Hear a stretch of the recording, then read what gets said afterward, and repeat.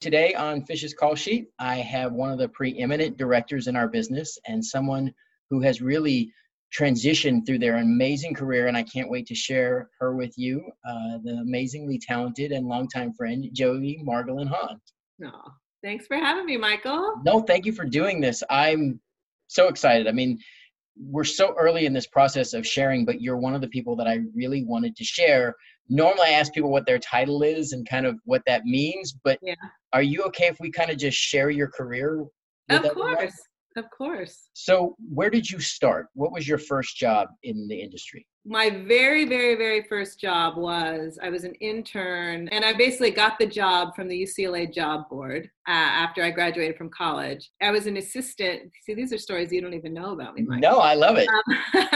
I answered this ad. It was for an assistant to a producer. He basically made like dog training videos. I'm not even really sure what he was doing, but he had his own production company and he was working out of his apartment on Fountain in Hollywood.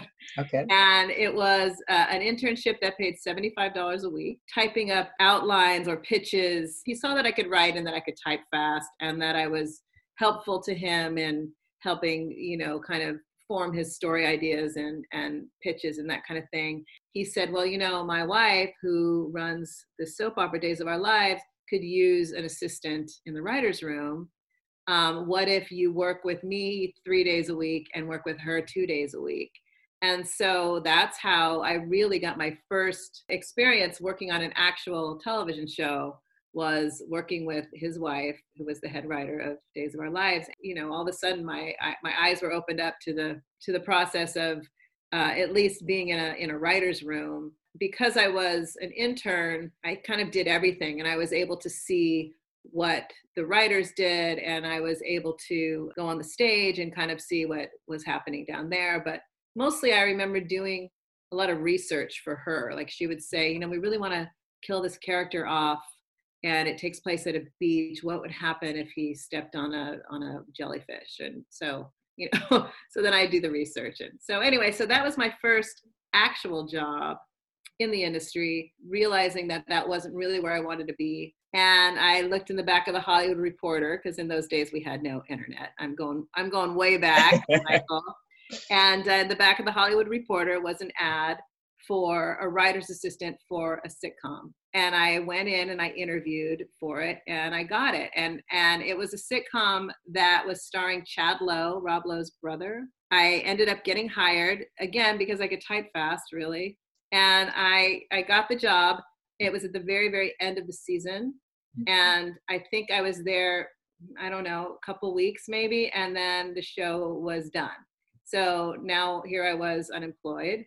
But because I had done that job, I got a call from a producer who had heard my name and asked me to come in and interview for a sitcom called Give Me a Break. Give Me a Break was really my first long-term job. I was an assistant to the head writer for 2 years, and while I was there, I was training to be a script supervisor. I was kind of mentored by the script supervisor there. So when I met you, you were script supervising. And for people who have no idea or don't know what a script supervisor is, what would you say? What do you think? What do people think that job is? And then what does that job really do? I would think that people think they supervise the script. I mean, I think people that aren't in the industry don't really think about what a script supervisor does. I don't know that they really even think about that job. It's a very specific job, and it's different from in single camera and film than multicam. In single cam, it's a lot about continuity, also keeping track of all of the camera coverage, which is a huge job.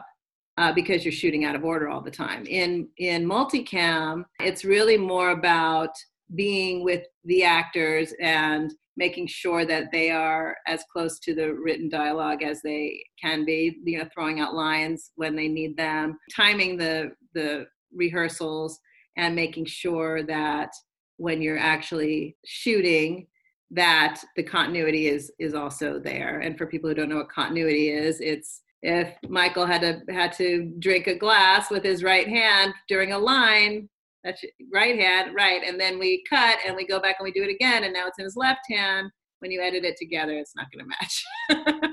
So that's continuity is a big part of it, but also shooting part of it, you're keeping track of all the takes. In multicam, you're not really keeping track of the shots so much as you are the takes and the preferred takes, preferred performances, taking notes from the producers, following the changes when they're doing rewrites on the fly, going in and making sure that not only the actors know what the changes are, but everybody else that's affected by them, like the audio crew and the stage managers or ADs and that kind of thing. It's an overwhelming job, I think, for a lot of people. I think it's a great learn everything job and have an idea of multitasking. You have to have a special skill to be able to follow what an actor's doing, follow what needs to be changed, keep track of coverage, and then all at the same time, keep track of what works, what takes work, and keep everything kind of moving and keep track of the timing of the show. Exactly. Correct me if I'm wrong, maybe as later on, as we jump forward in your career as a director, a lot of those skills, I think, are gifts later on that other people don't necessarily have. Absolutely. Absolutely. I totally agree with that. Yeah. And honestly, there's a lot of detail involved, but I would say also the ability to interact with actors and be a fun presence on the set, that all of that is a huge plus. But Roseanne was the first script supervisor job that I ever had, and really the only script supervisor job I had, because I was on it for 4 years, but I quickly learned that I wanted to move up the ladder, and on Roseanne, it was where I was given that opportunity. So a lot of people do script supervising their whole career. And it's a great career. It's a pretty stable, usually people who are known for doing it well, like you were, stay in that area and are sought after, because it's a complex thing to do all the jobs that we just talked about, but also know when to push with an actor, when to engage, how to interact, and how to do that. You have this beautiful ability to do it with humor and kindness. I've always admired that ability. We transitioned through the Roseanne show. We got to watch Gail Mancuso, who's a close friend of yours, and Mm-hmm. in some ways, would you say, mentor? Yeah, a mentor.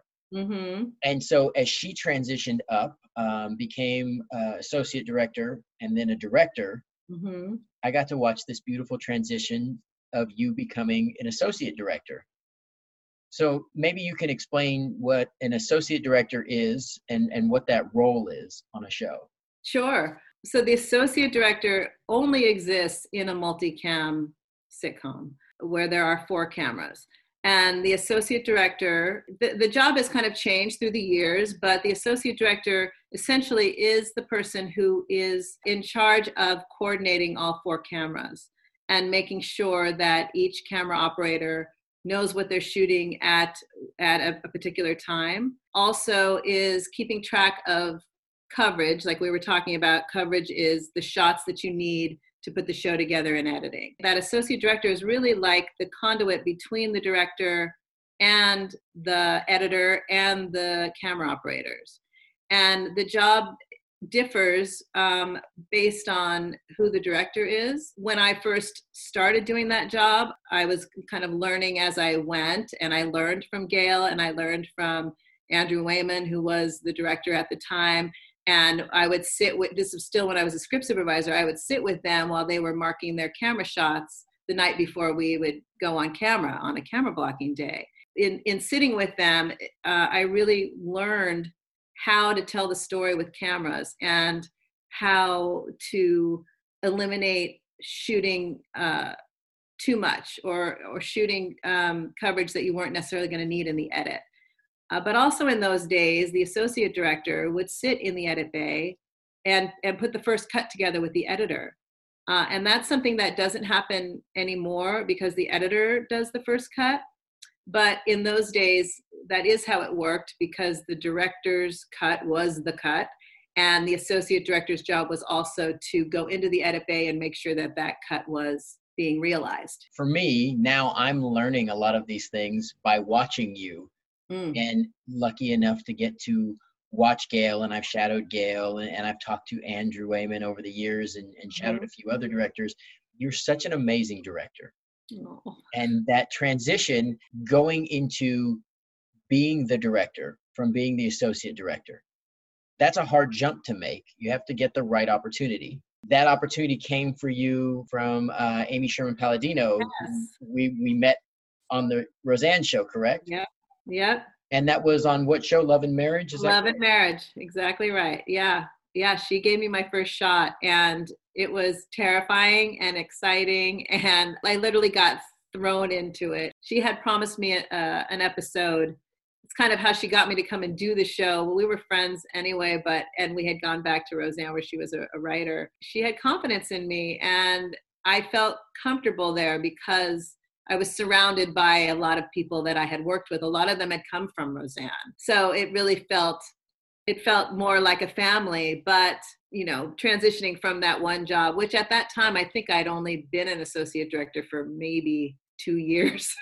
It's not like I'd been doing it forever. Yeah, it was a huge leap for me, exciting and terrifying. But ultimately, I ended up getting 2 episodes of her show, but then it got canceled. I don't know that it ever aired, to be honest. I'm not sure it ever did, but it was a great experience. You made the jump, right? I made the jump, yeah. And yeah. I think in our business, it's hard for people maybe outside to understand there's so many projects that you work on that are good that either get canceled or they don't always come to fruition. Right. But they can be transcendent for you nonetheless because either a jump in position or the opportunity or the learned lesson. You know what, Michael? I actually think that for me, it was almost better that I kept getting on shows that didn't last so long because I kept broadening my horizon. I kept meeting more and more producers who could then hire me on their next project. I know people who have stayed on a show for 10, 12 years. And it's great that you've got that job security. Your job goes on for 12 years. But once that job ends, then it's, nobody knows you sometimes. So I think it's kind of, there's 2 ways to look at it.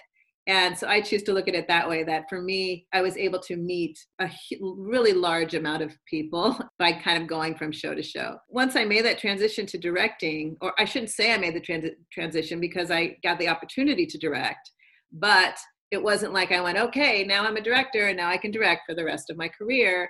It didn't happen like that at all. In fact, it took me probably close to 20 years before I was able to say, okay, I am only a director and I'm only going to go out and direct. And there were a lot of reasons why along the way. I had a couple kids.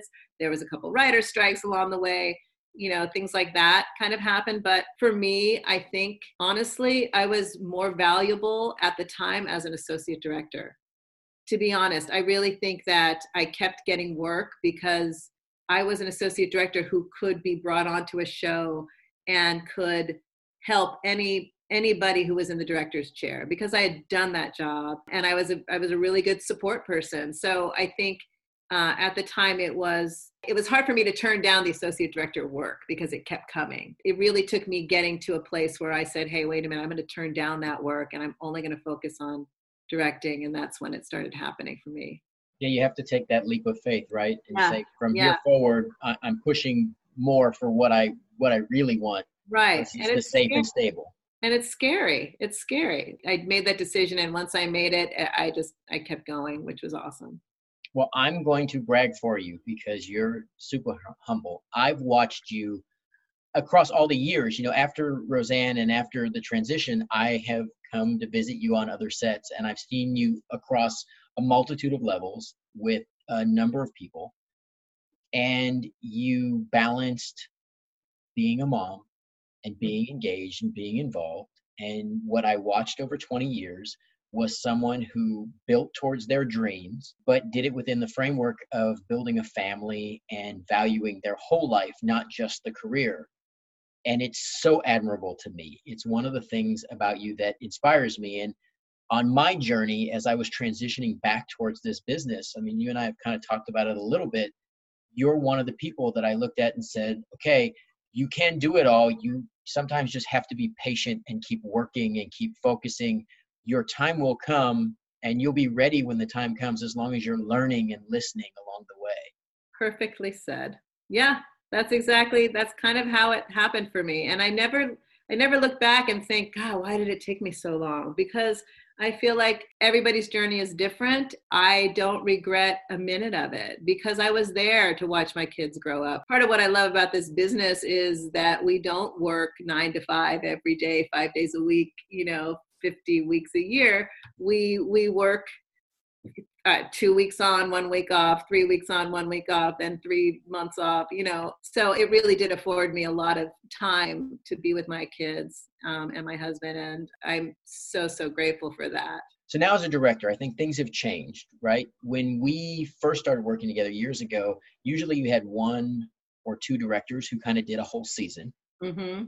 Then you worked, especially as associate director, you worked in that transition period where people, much like you said, because they didn't have anybody who knew them after a show ended, people started mixing their seasons where they spend, part of the year here and part of the year somewhere else.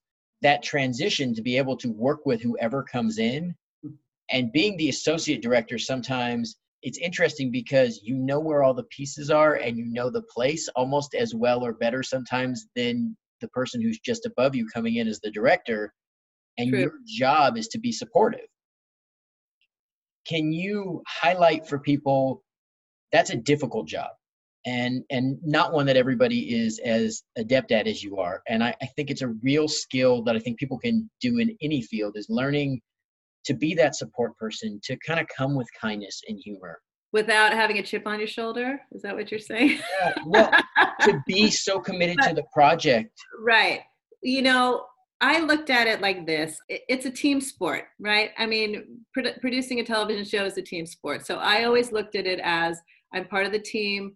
I'm here to support and for the greater good of this show.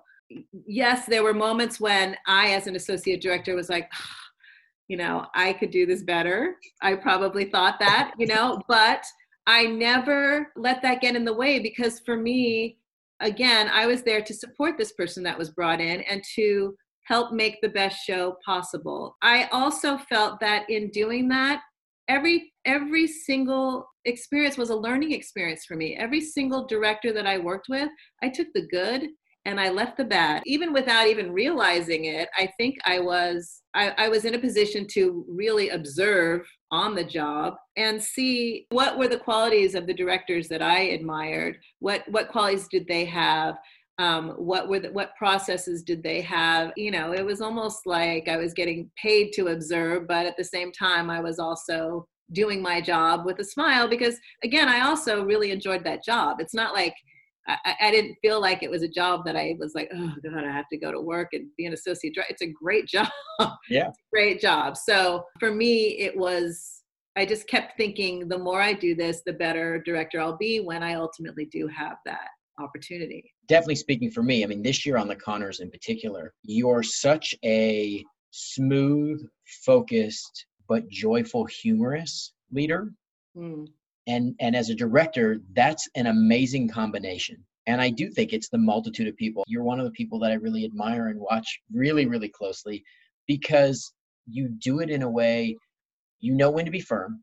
Mm-hmm. You're clearly leading and you clearly have a vision and a plan, but you don't feel the need to step on people or to be braggadocious about it or to be in your face. And it just makes everybody work better, I believe.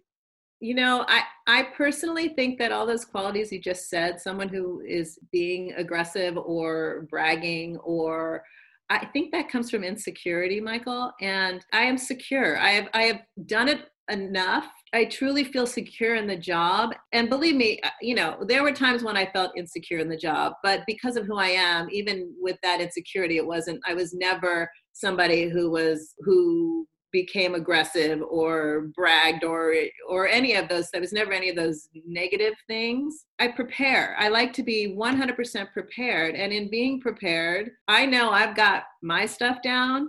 So it allows me to be comfortable and laid back. I don't feel the stress because I know, all right, I have a plan, but I'm also very willing to veer from my plan and to collaborate and to go where I need to go because that's what the job is. It's especially when I work on the Conners, it's like, come on, I'm working with some incredibly talented people. So it would behoove me to sit back and listen to everybody else, but someone once said, when you walk onto a set, you should immediately know who the director is. I heard that, and I realized that it doesn't mean it's not the person standing in the middle of the room yelling and screaming and, yelling through a bullhorn. I think it really is like what you said. It's somebody who is taking control, but with kindness and with humor, especially on a sitcom. We're all people. We all just want to get along and have fun, and we're there to laugh and get the job done. So.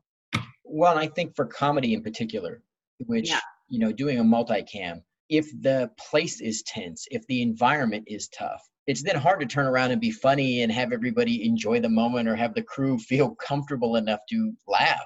Right. And so I think that having a sense of calm and a sense of confident presence, I think is huge, because you get those magic moments because you're not so rigid, you're stuck with just your plan. Right. And also we're there to play, right? I think that, again, if you do your homework as a director, it allows you to have the time on the set with the actors to play. And when you do, that's when like you said, that's when the magic comes out. That's when you find these great moments that aren't on the page, which to me is the best. Like if you can elevate what's on the page, bring some unexpected funny moment, that's the best. That's the best part about it. So let's talk about the Conners this year in particular, because you did our historic live episode. And it came about pretty quickly and pretty rapidly. So do you want to take me through kind of how you jumped into the helm of a historic episode and decided that you would be the one to do this live crazy extravaganza? Okay. Well, first of all, let me just back up and say that for me, getting the opportunity to just direct the Conners, not live. The first episode that I did was the Christmas episode. And that for me was huge because it was full circle. For me to come back 30 years later, right, after I'd been the script supervisor on the original Roseanne, and then to come back 30 years later and get to direct an episode, even one episode was, I can't even explain. It was amazing to me. It was really like, I felt like, okay, if I never work again, this was it. I just completed my whole full circle. And I have to say, for us, it was the same way. We were all so proud.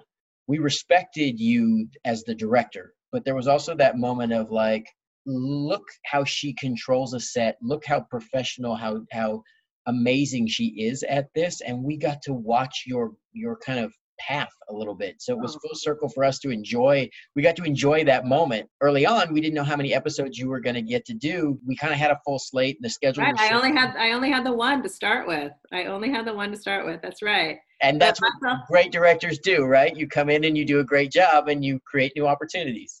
Right. And you hope that, you hope you're not going to be one and done, right? That's the worst, to be the one and done. Right. But I'm going to embarrass you now, Michael. Okay.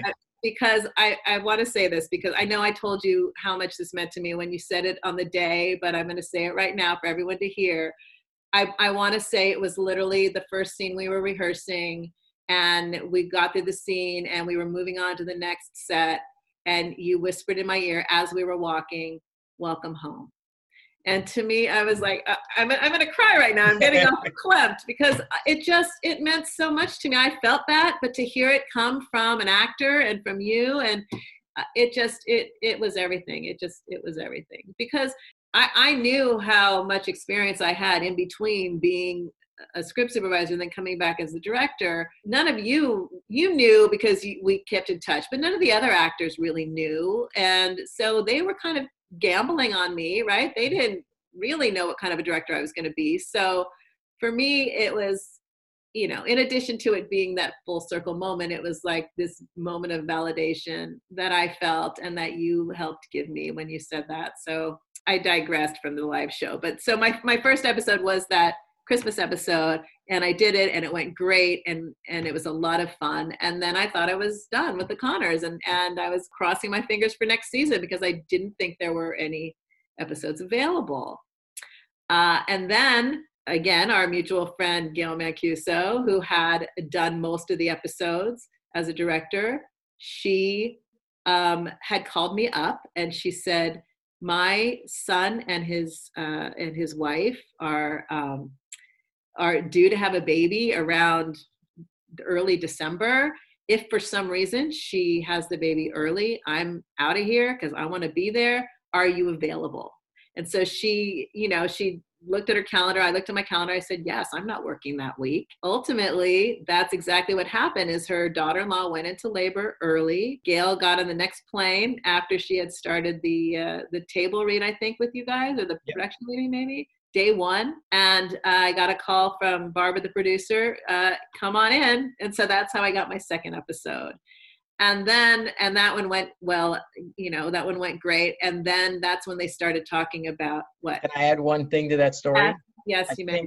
There's two things that I want to say is both of you have always been the type of people who love what you do and take your job very seriously, but family comes first. Yes. And I think that's a good reminder for people is that you can reach the highest levels and still keep your priorities and your belief system intact. And then the second part of that is the confidence to come in and say, yeah, I'll come in and a day's done, somebody else planned it. And it's nice because you and Gail have such a great relationship because the transition is easier that way. Totally. But it is a compliment to you to say, oh yeah, not only will I do this, but I got this. And for us, it was almost like there was no transition. There was no beat even to skip. We just went on and kept playing. Right. Well, and for me, I was so thrilled that Gail thought of me too, that she said, I want you to jump in, because she's always been a big supporter of mine. And like I said, she was my mentor kind of growing up. So it was great to be able to have that opportunity. And I remember all of us got together or welcome to the world, because her grandson had just been born, and we did a video and sent it to her. We had everybody. So that was the second episode. And then they started talking about doing this live episode. Initially, I think a couple directors were asked to do it and were not available. And then Barbara, the producer, came to me and said, what do you think? Do you think you could do this? And I had never done live TV before, but there was a part of me that knew I could. And it was because I started out, like I said, we started out in a booth when we did the original Roseanne. So, and I had that experience of having spent so much time in editing and writing shots and snapping a show and doing it all kind of in that old school way. And so I felt confident that I could do it. And I prepared. So, and we also had so much time to rehearse, Michael, right? Yes, they did a good job of that. Is they did extend the week out and give us extra days and prepare it, and they kind of locked the script earlier than normal. So as a production, from top to bottom, everybody did a great job of really making that work. Right.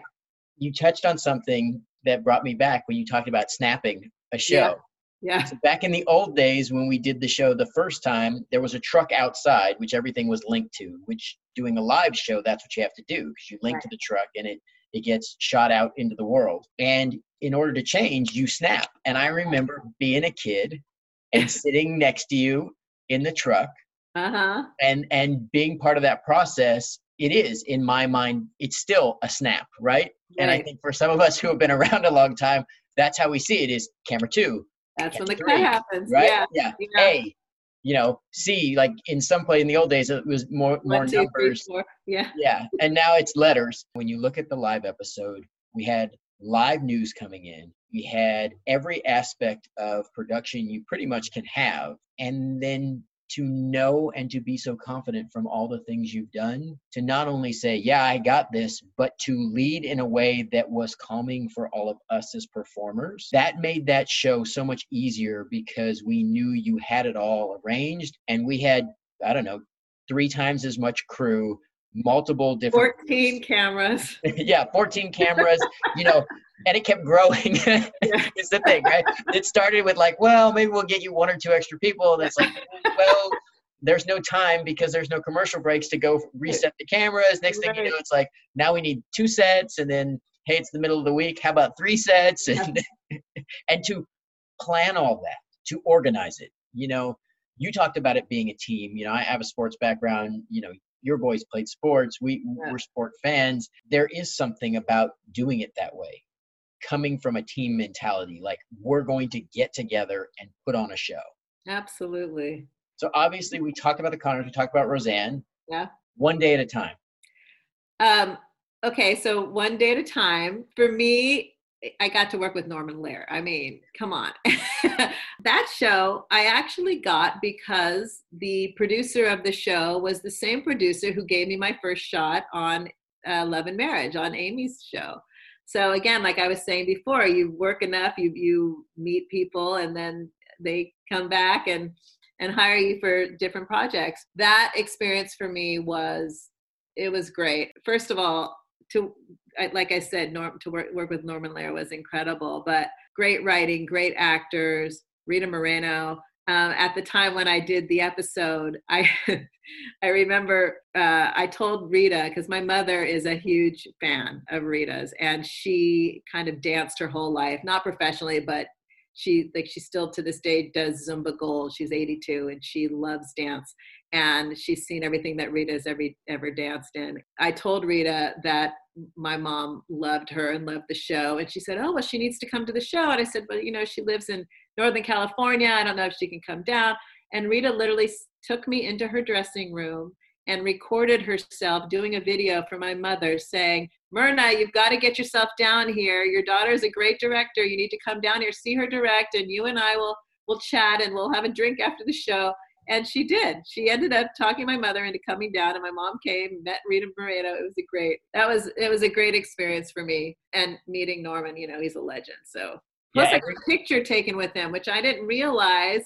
It was a candid shot that was taken while he was giving me a note, and I didn't even know it had been taken until it ended up in Variety or something somewhere. So now I have that too. It's amazing. Yeah, I picked Norman Lear's brain almost every ABC thing. He probably sees me coming at some of these parties, and he's like, "Oh, this writer," because he is so astonishingly talented, and so his mind works in such a beautiful way. Yeah.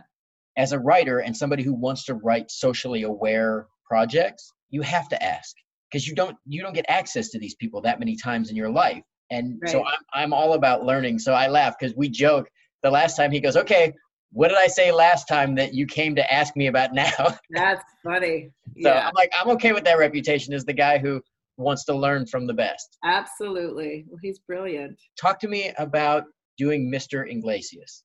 Mr. Iglesias is so much fun, and talk about a love fest. That show, and it starts at the top. It starts with Gabe. He's just one of the loveliest guys you'll ever meet. That show, for me, again, that's another show that feels like family to me. In fact, yeah, I love those writers. I love the actors. It's a lot of fun. And Gabe, because he is the executive producer as well, he gets to say kind of whatever he wants to say. So he can change stuff on the fly, and we laugh a lot on that show. It's a lot of fun. And again, it's a show that deals with issues. I think I'm starting to tend to really gravitate towards those kind of shows now. And fortunately, there's a lot of them around. You did a lot of shows for Disney and the Nickelodeon and that group. Yeah. But one that sticks out in kind of a unique way for me is Alexa and Katie. And for people who don't know, maybe you could share a little bit about that story, because I feel like it has kind of a special tone. It does. So Alexa and Katie is a Netflix show. I'm going to say it's a young adult show. It's not really a kid's show, but it's a young adult show that deals with the topic of cancer. And it's about a 15-year-old girl who has cancer. And it really is about the love and support that she gets from her family and her friends. They all, help her get through it. And, it's a real thing that people deal with. And it was actually based on the experiences of the creator's sister, I think. So it was a really personal story for her to tell. One of your newer projects is the Expanding Universe of Ashley Garcia. Yes. Now that's a special one because you got to direct the pilot, correct? I did. Maybe you can talk about that show and then kind of the importance as a director of getting the opportunity to direct a pilot. Well, so that's kind of the ultimate goal of every director, I think, in television. For some, it may be to do a feature, but in television, to direct a pilot is a very special opportunity because you're able to start from the ground up, and you're involved in casting, and you're involved in early discussions with the writers and set design and all of that stuff from the very, very beginning.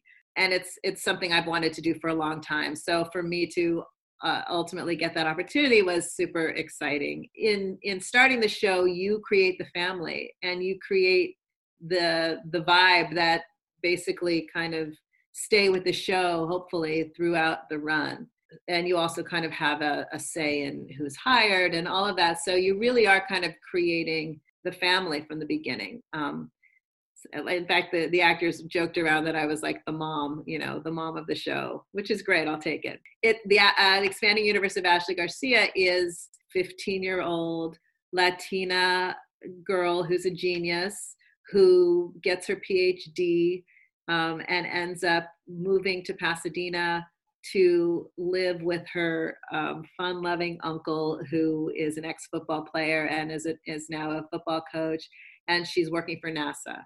Her whole life, she's been very, very focused and very driven, and she's kind of been under her mother's thumb. So now she's able to live with her uncle, and in her living with him, and also in her reconnecting with an old friend and some new friends at the high school, she is able to kind of have fun and be more like a regular kid, and he is able to learn to be more of an adult, maybe father figure. But it deals with a lot of real issues with high school kids. It's a really special show. Amazing. As a director, you get to come in and kind of put your stamp when you're that original director and set a tone for what you hope is going to be a long run, and right. Establishing characters and tone and the way some of these people interact.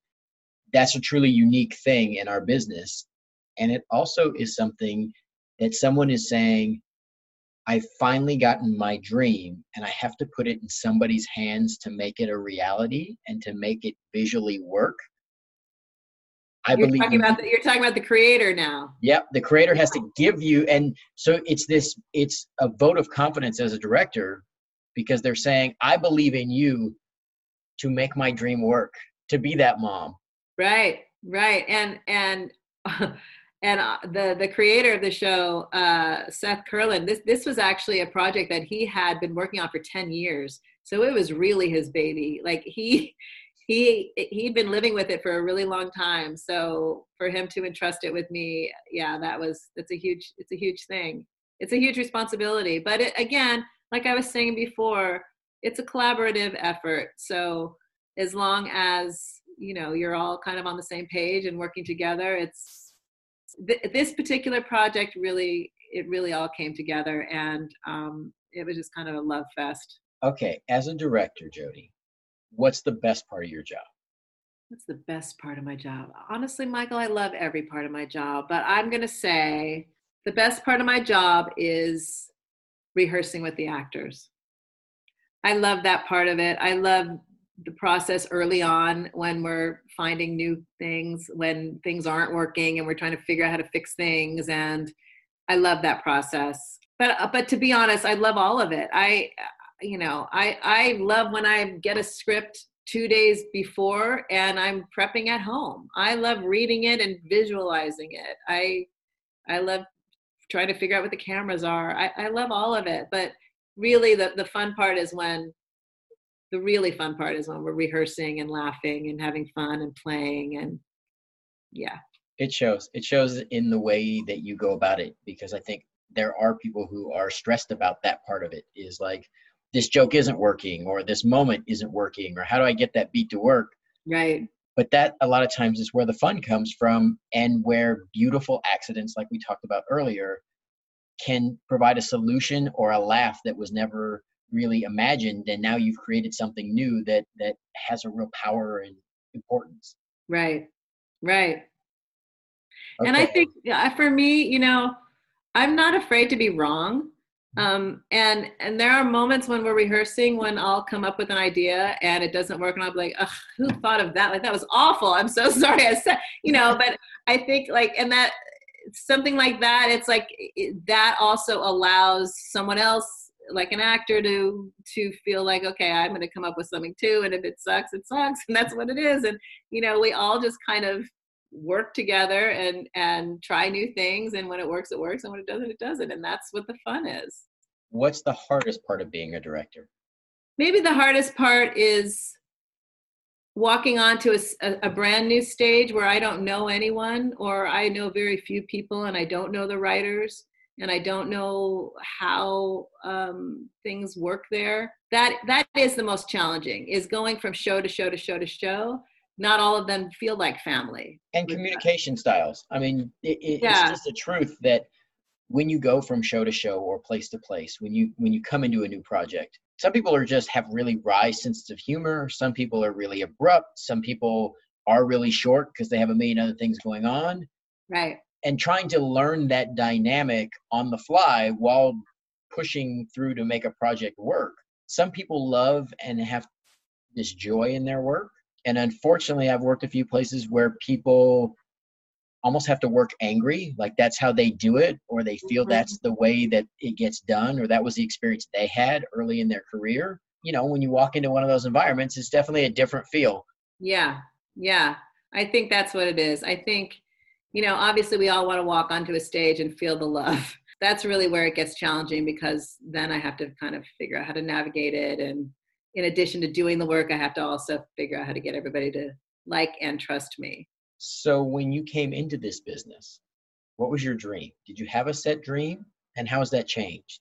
I don't think I knew that I wanted to direct. When I was a kid, I did plays in the backyard with my sister and my brother, and I always, made myself the star and the director, and made them the tree and but but I think when I really got into this business, I didn't have a specific goal. I didn't know I want to be a director, I want to be a writer. I think I just loved the whole process.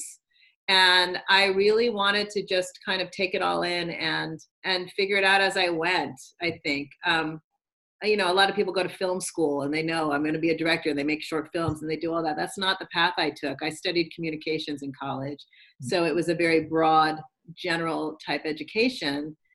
So it really wasn't until I kind of got my feet wet and saw what the different jobs were.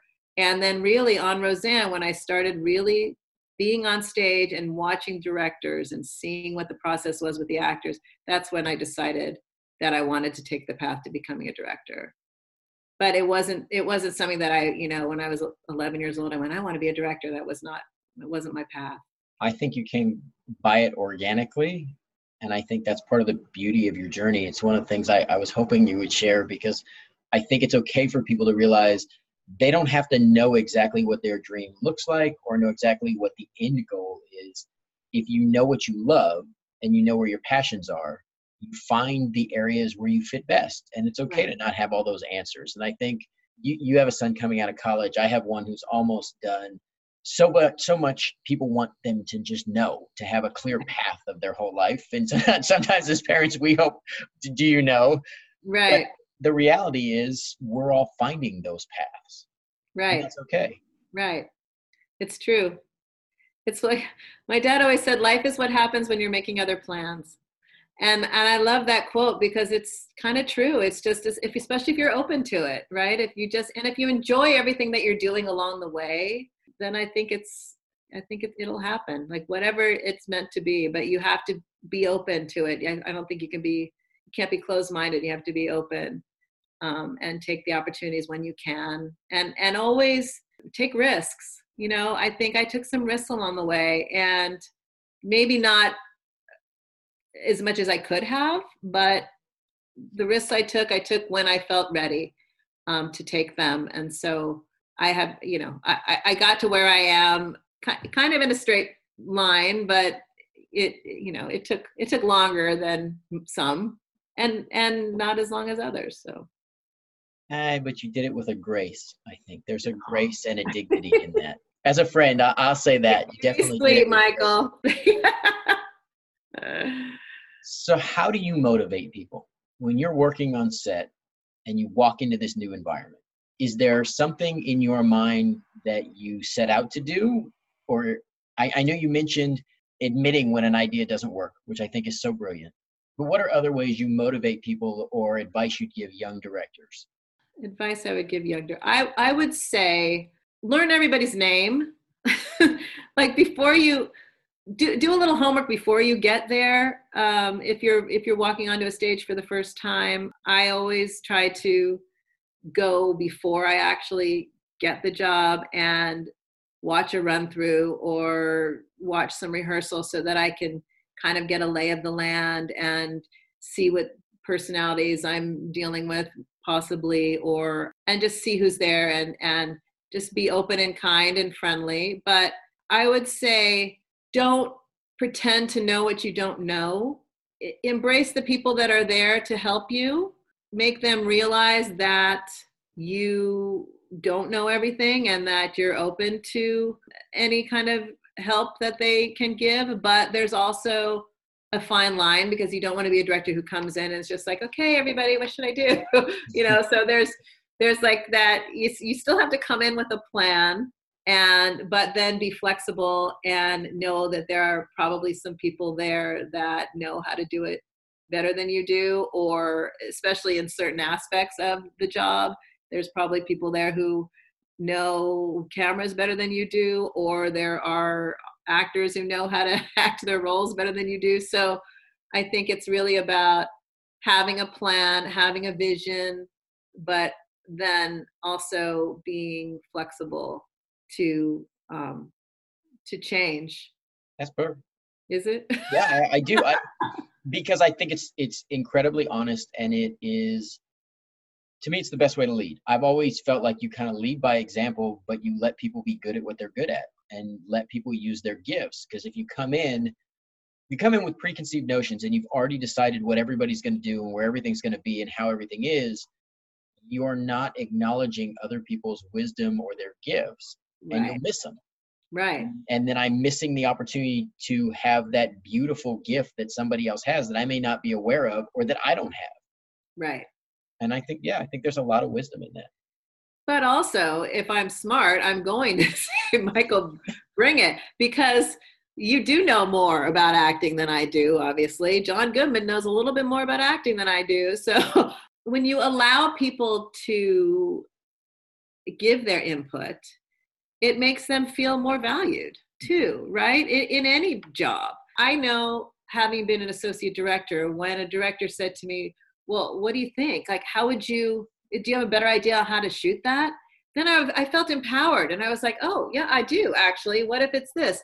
So I feel like as a director, if I can do that with crew, with actors, with, camera operators to a certain extent, it only makes everyone feel like they're more valued and they're more part of the process. So we've talked about blocking. Blocking is basically anywhere that we as actors are positioned and move, but you guide us. So maybe take us through a little bit of an idea of that process and what that means in your vision. To start with, I like movement because I think that people tend to be multitasking a lot and doing things as they're talking, and it keeps scenes alive. Sometimes it really can help the comedy. But I don't have actors move just for movement's sake. I like to give them reasons for everything that they do. When I first sit down with a script, I read it, and then I kind of visualize, where's everyone going to be in the room? There are some things that I think maybe would play funnier if the two people were together. And then I think about what the camera shot is like while I'm trying to figure out the blocking at the same time. And I think, oh, that would really be funny if he was standing next to John for that moment. And then I think, okay, what's a reason to get him there? So when I'm first am figuring out blocking, I like to think of props. I like to think of business. And business, as we know, but not everyone knows, is what are you doing? What are you doing in the scene? Are you chopping vegetables? Are you, hammering a nail? What are you doing? So I like to think, even if it's not written in the script, sometimes it's not. Sometimes it'll say the family is there. And I'm like, oh my God, there's 10 people in the kitchen. The family is there. But that to me is the exciting creative part. One of the exciting creative parts of directing, because you sit with that script and you go, okay, I got 10 people in a kitchen and the family is there. Okay. It's what time is it? It's breakfast time, so then I start with that and I think, okay, they're making breakfast. Well, not everybody's going to be making the breakfast. Maybe Michael is sitting at the table doing homework with his daughter. Maybe I visualize where all the actors are kind of going to start, come up with ideas about how I can get them different places on the lines. And then I suggest when we get there, I start out by having all those props that I thought about when I, during the production meeting, I figure that out with the prop master. And then as we go through, I see what works and what doesn't work. And the actors absolutely say, you know what, this doesn't work for me, or this does work for me, or what if I do this, or I kind of feel like I'd rather cross to the fridge on that line. And so that's where it all kind of plays out. And then I can watch it. I can watch the block. I can stand back and watch the movement, and it kind of looks like a ballet almost. It's like a play. And then I can visualize what the shots are as I'm watching, and then kind of fix things as we go. If I'm watching it and I see, oh God, that's never going to work for the shot. It depends on who I'm working with, but I don't all the time like to say, oh, that doesn't work for the shot. I'd like to give an acting direction instead, so that you're not saying I need to walk over here to be in a 2-shot. That's not an acting direction, right? I'll give you an example. I think there was a scene earlier this year. I was off to one side, and I think you said, what if you took the cup to the sink? Put it away, right? Right. And by taking it to the sink, I end up next to, I think, for example, say it's Sarah Gilbert playing Darlene, right. I end up next to my sister, so that when our other sister, Becky, says something, we both have a look and we're there to share the moment. Right. And I think that's the beauty of, it's not just people end up where they end up and we shoot them as they are, trying to set up 2 shots and 3 shots or group shots, and then the right coverage for close-up so that you can see the expression on the face and the interaction. Some things, the more physical you are, a lot of times you want to pull out so you can see it. Right. But when you get into a moment that is very detail-oriented, a lot of times you want to be able to see. Yeah, it's personal, emotional. You want to be in where people can see your eyes and see the full depth of what's happening, both outside, but also a little bit internal if the actor's doing everything that they're capable of. Right. So, but as a director, it's your responsibility to get them where they need to be, or help them find a reason, if they don't have one on their own, to get to where they need to be so that you are able to get that shot. Okay. That's blocking. But also, it's that to me it's so much fun blocking, because it can be a train wreck, right? It can be a train wreck, but then it's like a puzzle. You figure it out as you go, and the actors always have ideas and will, and their input. As long as our ideas are beneficial. So sometimes on mini sets, I hear actors like, well, what if I just sit right here? It's like, right. Well, exactly. But then that's an actor who's like, do I have to move? And that's funny that you say that, because Sarah was joking with me about that too. She's like, oh God, I know we're going to have to move. We got all this business. I'm going to have to walk and get the macaroni boxes. Then I'm going to have to walk over here. And I'm like, can't we just sit down and do the scene? It's like, no. People, you got to that's families. And I think comedy, right? I know when we have kids in the house and there's stuff going on, we have pets, like families are movement. It's right. People in the kitchen, people coming in, people coming out, transitioning, talking across one room to the other, what happened? Where did this thing go? Wait, did you leave the room? Like, yeah, and exactly. I think it makes it authentic. It does. You add that action and that movement and the blocking, and then finding the way to kind of weave and get the camera coverage. I think it makes it more authentic. I agree. Because anybody can sit 4 people around a table and shoot it, right? I mean, and to me, and some things, some scenes lend themselves to that. To me, that's lazy blocking. It's more fun to come up with the reasons that people need to move around and do things in the set. So, okay, now the tough questions. You ready? I'm ready. Okay. What's the first thing you look for on a call sheet? What time do I need to be there?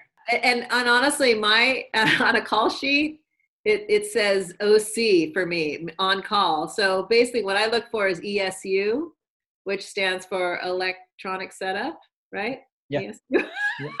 I should probably know that. Yeah. I look for the ESU call time. It's electronic setup and utility, I think, right? Yeah. So that's the time that the crew needs to arrive. And then I try to get there kind of around that time, maybe 15 minutes later.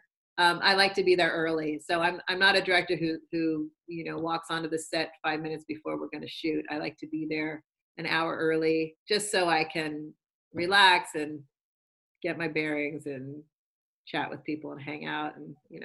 I think it's good to know what the day tone already is. Like sometimes you come in and something happened, or there was a delay with a set, or a prop's missing, or someone's sick, or there's things that are going to impact your day. And the earlier you can find those things out, and you can only find them by being there. So I find I go early because I like to get the idea of what else is going on today or what's outside the norm for today. I also actually like to look at the call sheet and see who's on the crew that day.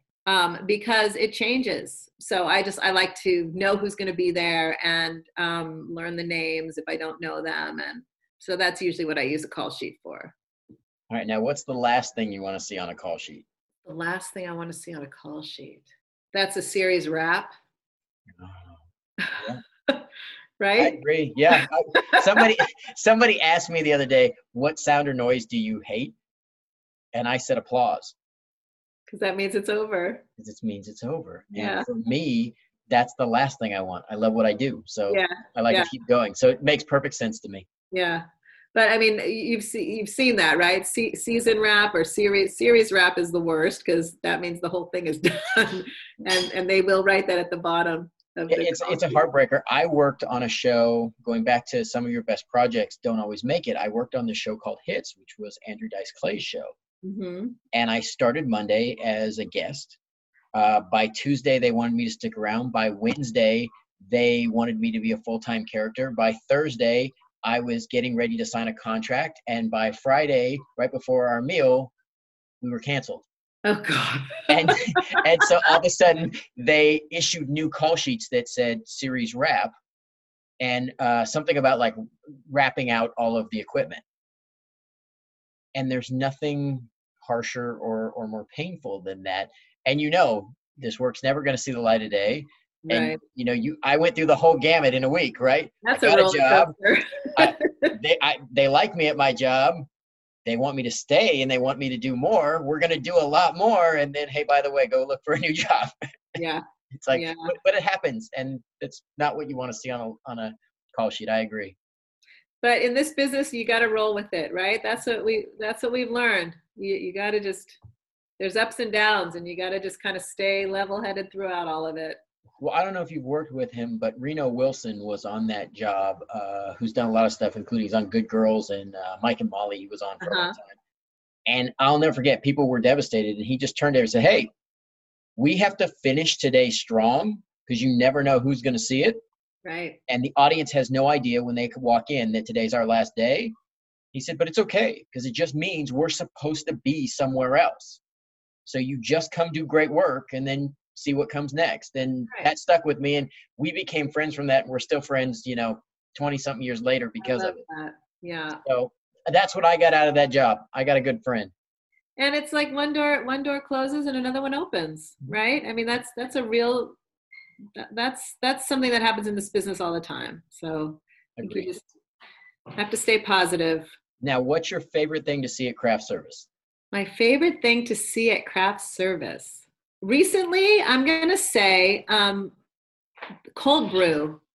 That's something that I love seeing cold brew because it's something that's kind of just recently started being served at craft service. And I kind of discovered it. Cold brew and oat milk, which is a great combination. But I'm also going to say, especially on the Connors show, I like to not only see at craft service, but I like to hear the music that Chance is playing at craft service. Yes. And I like to see my friend Amy Brown dancing around with her bowl of whatever she's eating. That's what I like to see. I like to come in and see people having fun, dancing, listening to music, and hanging out at craft service. It's one of the highlights for me of a day is when everybody's back there and being joyful. And, Chance does a great job. That's one of the reasons I'm going to have him on the show is he does a great job of setting a great tone. And Okay. the music always changes, right? Sometimes it's Frank Sinatra and sometimes it's Led Zeppelin. It just kind of, it's just his, whatever his mood is, but there's always people back there dancing and hanging out and bonding before the work begins. And I think people bond over food naturally is something I Oh. said to him. I think that's a natural place. Yeah. What's the one thing you hate to see at craft service? What do I hate to see at craft service? Fruit flies. Good answer. It happens, Fruit especially flies. location. I'm okay. Yeah, we don't see it on stage so much, but yeah, I've seen it. I've seen it. Jody, how do you define success? Um, well, I think there's different kinds of success. For me, success in my career, I would say, and this is something that my dad said to me when I was in my early 20s, when I was trying to figure out what I wanted to do with my life. He said, if you can wake up in the morning and get out of bed and be excited to go to work, that's success.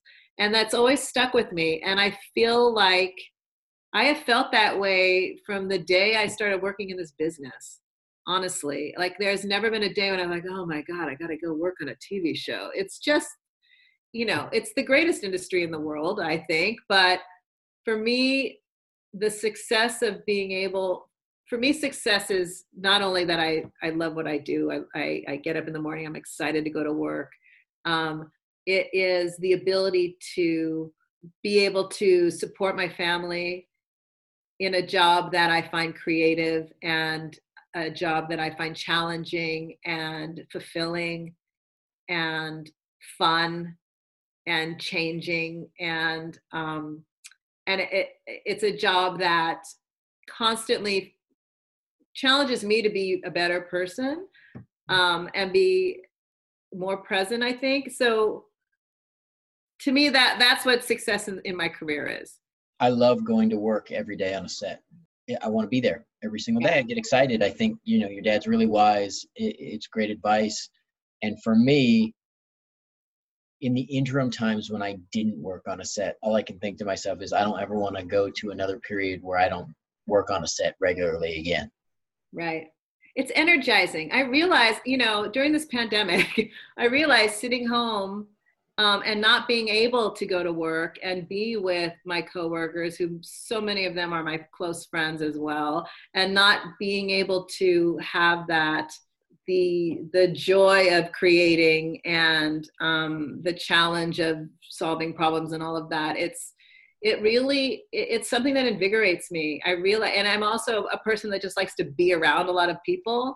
And being around a lot of people is invigorating to me. It always has been. And so it's very isolating to be in this situation where we're not able to go out and do what we love. But yeah, I would say for me, that's success. I feel successful. I absolutely feel like I have found my groove and I'm in a job that I love and I want to do as long as I can possibly do it. But in addition to career success, I think success is also happiness and health and being in a place where, like for me, being able to do a job where I am able to support my family, give them opportunities, and have the time to spend with them, my sons especially, so that they too can go off, be able to find jobs where they can wake up in the morning and say, I can't wait to get to work. What's the one thing you want on every set? Kind people. I think the one thing I want on every set is to feel welcomed. I'm going to say that, to feel welcomed and to feel like we're all together working on a project that we can all put our all into. Okay, if you could eliminate one thing from a set, what would it be? Mean people, negativity, Yeah. people. Hey, I think it's so funny. The answers a lot of times are kind of simple, but they're really deep. That's where the stress comes. For me, the stress doesn't come from the fact that I'm, running out of time and I've got 12 more pages to shoot. That's doable. To me, the stress comes from, how am I going to deal with this personality? because that's the unknown, right? That's not knowing what you're dealing with when you're dealing with somebody who is being difficult causes the most stress. So I'm going to say that, like someone who's just negative or not Collaborative. collaborative. Thank you. That would be the word I would use, Thank is you. someone who's not collaborative, because That's it perfect. happens at times is people can be talented and sometimes they have other things going on in their life, and I get that. But when we come here to collaborate, I need you to be willing to do so. Right. And also someone, you know what, I'm also going to say, someone who doesn't value other people's ideas, you know, who just cuts them down or makes them feel like what their idea isn't valuable or worthy. Yeah, I think that's one of those things for me is you can learn so much. It's one thing that I really felt like we did well on the original Roseanne show is it didn't matter where a good line came from or a good idea. And I think there have been select places in my life and career where that's been true. And it's really important that you take a good idea because it's a good idea and it is good collaboration, as opposed to worrying about who gets credit or where it came from. Right. Well said, Michael. Okay. Well, I have the advantage of I get to hear a lot of these. So you got this down. All right. So what's the best gift you've ever gotten from a project? Honestly, I think being able to do the live show on the Conners was a huge gift for me. Getting the opportunity was a huge gift because it meant that people were taking a chance on me. And it all came together beautifully. That was a huge gift. But also being able to do the pilot of Ashley Garcia was a great gift for me. Like we said before, someone who put their trust in me, but literally handed me their baby and said, here. So I'm going to say both of those things. I'm not going to pick one. I'm going to tell you at some point down the road, my goal is to be able to hand you one of my babies and say, help me make this dream. Yay! You heard it here, everybody. So be ready, because I'm ready. I don't know that it's a gift. I look at it more as they made the right choice when it comes to Jody. How do you want the people who work with you to remember you, Jody? You mean after I'm dead? No, don't say it that way. I mean, I've known you for so long. There was a time where after I worked with you, I thought about how well you did things and your amazing behavior. Let's not make it post-mortem. Let's not go there, because I'm hoping we have decades left. After I've left the show, I want to be remembered as a director who came in and gave 110%, and had a great time and helped develop a great project and was fun to be around and kind and that people like to have fun with, and that I brought no stress with me, I think.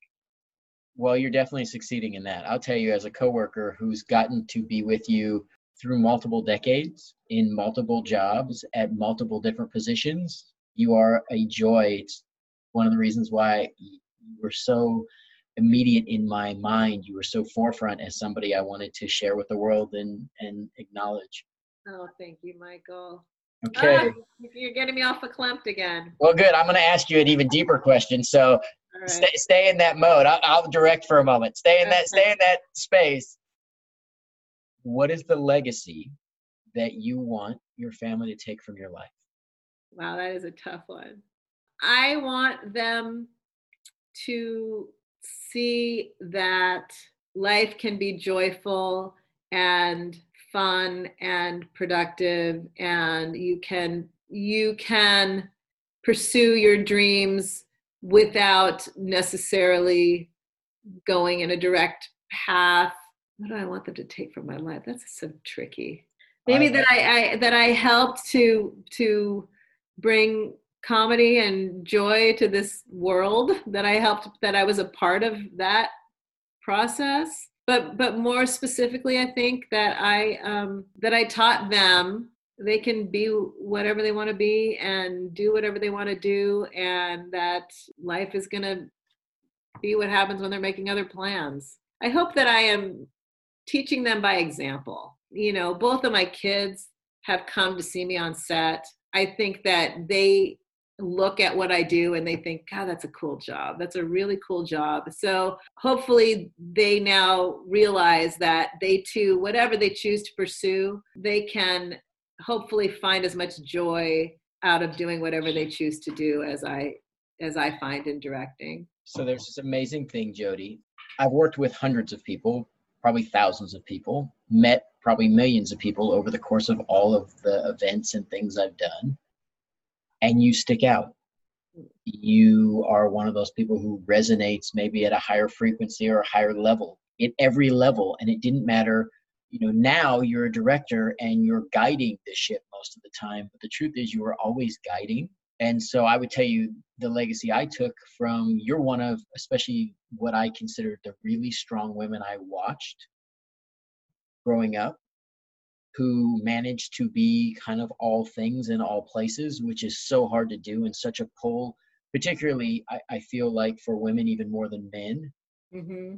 And I always admired that. And I admired the way you could do that with a kindness and a joy. And there are stressful days. There's always going to be tough times, but you never let it change who you were and who you are. And you never made it somebody else's problem. Oh, thank you, Michael. That means a lot. Thank you. So thank you so much for coming on. Thank you for answering my multitude of questions and kind of giving people an inside the business view of directing, but also script supervising and associate directing. I think it's super informative for people. I hope they really enjoy it. I enjoyed talking to you. Thank you so much for listening to this podcast, and I can't